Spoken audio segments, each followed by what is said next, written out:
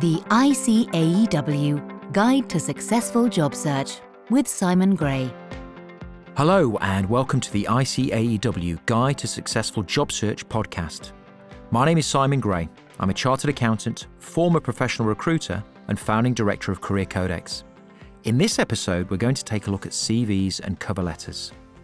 Let's start with a CV, which is sometimes referred to as a resume. This is often the first thing people think about when they enter the job market and the thing I'm asked about most often. But having listened to the previous episodes in this podcast series, you now know before ever putting your CV together that it's important to understand how the job market really works, the importance of psychology, and how to plan your job search. A CV has one purpose and one purpose only, and that is to get you an interview. It provides a first filter for both recruiters and employers in deciding who to invite in for interview. Both parties will usually have multiple applications for any particular position and rarely have the time to read every CV from top to bottom. So they'll scan read, and that means it's important that your CV is well structured, clear and concise. In my experience, you have about 15 seconds to make a good first impression. Just as a movie trailer highlights the key elements of a film you're considering watching, your CV shouldn't tell your life story, but instead contain enough relevant information to grab the interest of the reader. So, how do you make your CV stand out? Well, firstly, make sure you write your CV yourself. While there are many paid-for CV writing services out there, no one knows you better than you. This is a document that reflects you and all you have to offer. No one is more able or better qualified to write it than you. Secondly, start from scratch and write with the reader in mind.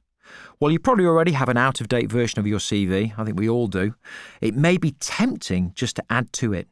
But please avoid this temptation. Instead, start with a blank piece of paper and showcase your most relevant experience only, rather than everything you have ever done. Thirdly, tell great stories with achievements. Great stories have a start, middle, and an impactful end, and great achievements do the same. When tailored to the requirements in a job specification, they demonstrate as opposed to tell the reader what you've done, and clearly illustrate the value you can bring to their business. Achievements differ to responsibilities as they generally illustrate a time when you went above and beyond what was expected and are not usually a day-to-day occurrence. They have the wow factor and in doing so supercharge your CV. In creating a powerful achievement, ask yourself the following questions. What situation did I find myself in? What specifically did I do or how did I contribute to the team effort? What was the outcome? What value did I create? And then quantify this where possible. So let's move on to cover letters. Cover letters should never duplicate what's on your CV. A good cover letter exists to support your CV and not to duplicate it. It serves to introduce your CV by grabbing the recipient's attention. You must always write with the reader in mind and address them by name. A good cover letter explains why you're contacting the individual and the organisation he or she works for. In highlighting something you've discovered about the company, you spark the reader's interest. This is the grabber. Next, you introduce the most relevant part of your experience of value to the reader, which can often be in the form of an achievement. This is the message. Finally, what happens next? Well, provide your contact details and keep control by explaining that you will be in touch to follow up. This is the call to action. It goes without saying that with both CVs and cover letters, make sure you get the basics right. Check spelling and grammar, avoid jargon, and always proofread before sending. Remember, your aim is to stand out and to gain the reader's attention, with the end result being that you're the one invited in for interview. You're listening to the ICAEW Guide to Successful Job Search with Simon Gray. So time now for our guests to have their say. With us today are Sally Adams, Acting Chief Financial Officer at RS Components, Andrew Clark, Finance Director at Costa Enterprises, and with a recruitment perspective, Jonathan Firth, Managing Director at Michael Page Finance and Consultancy. Great to see you all. Thanks for joining me. Hello. Hello. Hi there. Now, one of the questions I'm asked all the time is, how do I make a CV stand out? So what would make a candidate CV stand out to you specifically? I think I always look for clarity and simplicity. So making it really easy on the eye to look at, to go through and understand the trajectory of their career. And I think with that in mind, have a look at your CV and think, are there any obvious questions on this? Have you got any gaps in there that are unexplained? Have you maybe a lot of movement in roles? And if there's an obvious question, try and answer it on your CV, because otherwise it may impact your chances of getting through to that first round interview. And would you expect a CV to be tailored to your particular job specification, your particular job requirements in the business? I think for high quality candidates, yes, I would. If you're sending a CV through for a specific role and that role has specific requirements around it, maybe it's a reporting role or business partnering, look at your CV and see if it pulls that out and shows achievements in those areas. So investing that time to tailor the CV against the specific vacancy is time well spent. I would absolutely recommend that, yes. Jonathan, any thoughts? I think clarity is probably the most important part, that we can see what the person has done and what they have achieved quickly and effectively. A CV really has two aspects to it. One is to show the responsibilities of your job, your current job spec, so to speak. But the other is about what you've achieved within that role, what you have changed. And it's good to separate that out as much as possible so the achievements can be seen very easily and very effectively. And we will go straight to look at the first job experience. And if there's enough there, that will keep us reading. If there's not enough in the first job experience, we probably won't read any further. So it's important to demonstrate what you've done as effectively as possible in your most recent job. And I guess in reading a CV, there may be, you may have current vacancies that you're assessing that CV for, but there may be vacancies that will come to fruition in 2-3 months' time that you might need somebody with this experience to fill that particular vacancy. How do you balance that kind of now and future requirement of candidates? Yes, I think part of our job is to talk to people about what is open to them in the market.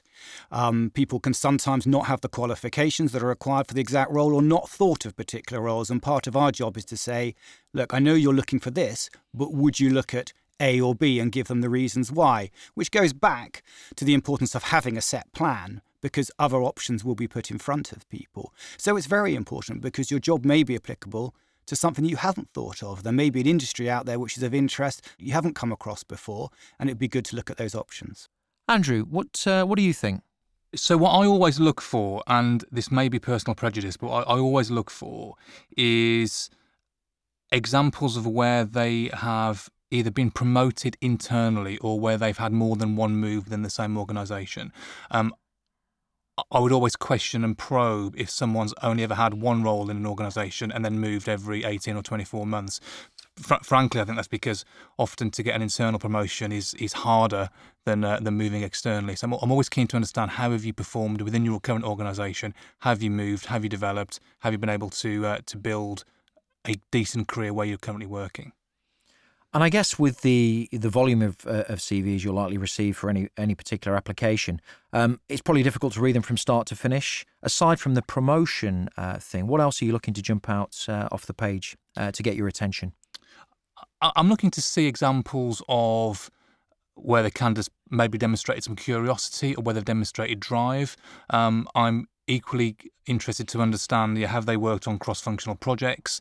Have they taken some interesting assignments that may have been a little bit of a personal risk for them? So have they, for example, taken on some international work, or have they looked to work in perhaps in a slightly non-finance capacity, as within that kind of cross-functional project team? That's always of great interest to me. Now, I'm sure you've been asked this question on quite a regular basis, which is, how do I improve my CV? Candidates will ask you this. What's the one piece of advice you would give somebody as to how to improve their CV? Put in more rather than less. A lot of people come around advices of short CVs. I don't agree with that. If you can wrap your responsibilities and achievements in 10 lines, then do that as opposed to putting it down to 5. Because when you see it, someone with 10 lines just looks like they've done so much more than someone with 5 lines. So ensure that you put your experience down and put in quite some detail as well. It's amazing how often a client will select a CV on something that they've done that was never in the job specification originally. Oh, we are maybe looking to do that in the future. It'd be great to have someone with that experience on board. So you can get selected for experiences that you've got that aren't on that job specification. So put a little bit more up to a reason. I mean, don't come out with 7 pages or something, but make sure you really do cover what you've done. One of the questions that candidates often have is, do I include a cover letter? Should I write a cover letter to support my application? And I guess part of that depends on whether it's direct to the business or through a professional recruiter. But do you tend to expect cover letters from people applying to your organisation? I don't expect them. I do read them if they come with them. And again, I think I would tailor it to the situations. If, for example, maybe your CV shows that you're coming back to work after a long break, it's good to have a cover letter that explains maybe your thinking behind that, why you've had that break, and provides that context. What else would you expect to see on a cover letter? I think one of the temptations is to duplicate what's on a CV, but what specifically would grab your attention on a cover letter? I would look for things in the cover letter that are not on the CV and maybe give the CV a bit more context. So not a duplication of your job history and not boilerplate, please maybe considered, here are my contact details. That should be available elsewhere. What I really expect is the things you need that give your CV that bit of context and maybe aren't appropriate to put on it. Jonathan, what would you say? Cover letters are difficult. I believe if you are sending your CV to a company directly, then you should put in a cover letter, because the cover letter should point out to them the areas on the CV which are relevant to their job specification or their job advertisement. Having said that, for us, I haven't read a covering letter in 20 years of recruitment, because I go straight to what the experience is, but then my job is about matching a brief. And the cover letter doesn't give me enough information around what I'm looking to do. So not of interest if you're sending it through for a recruitment consultancy, but definitely I think is something if you're going directly to a client. Great advice, thank you. Jonathan, how do you see the world of recruitment changing moving forward? Are we going to continue to make decisions based on CVs as the first filter? Or will something else take its place? You know, video is all over the place now. Is that going to be coming into the marketplace as a decision tool as to who to invite in for interview? I think it has to. I think people will end up presenting themselves in a small film clip or some such thing in order to send across to organisations instead of a CV. I don't think a lot of us quite have the memories on our computers and stuff to be able to do that at the moment. And if you did, you'd probably crash quite a lot of the client's systems. But it is definitely on its way, which will bring its own complications. Sally, Andrew, Jonathan, thank you very much. You're welcome. Thank you. It's a pleasure. You're very welcome. Listen to the rest of the ICAEW Guide to Successful Job Search at icaew.com/career podcasts. So today, we took a look at some of the principles of putting together an impactful CV and cover letter to make you stand out from your competition. In the next episode, we'll take a detailed look at how to successfully get in front of decision makers. These are the people who can introduce you or directly offer you the position you want. Thank you for joining me. My name is Simon Gray from Career Codex, and this has been the ICAEW Guide to Successful Job Search podcast. Until next time, take care and talk to you soon.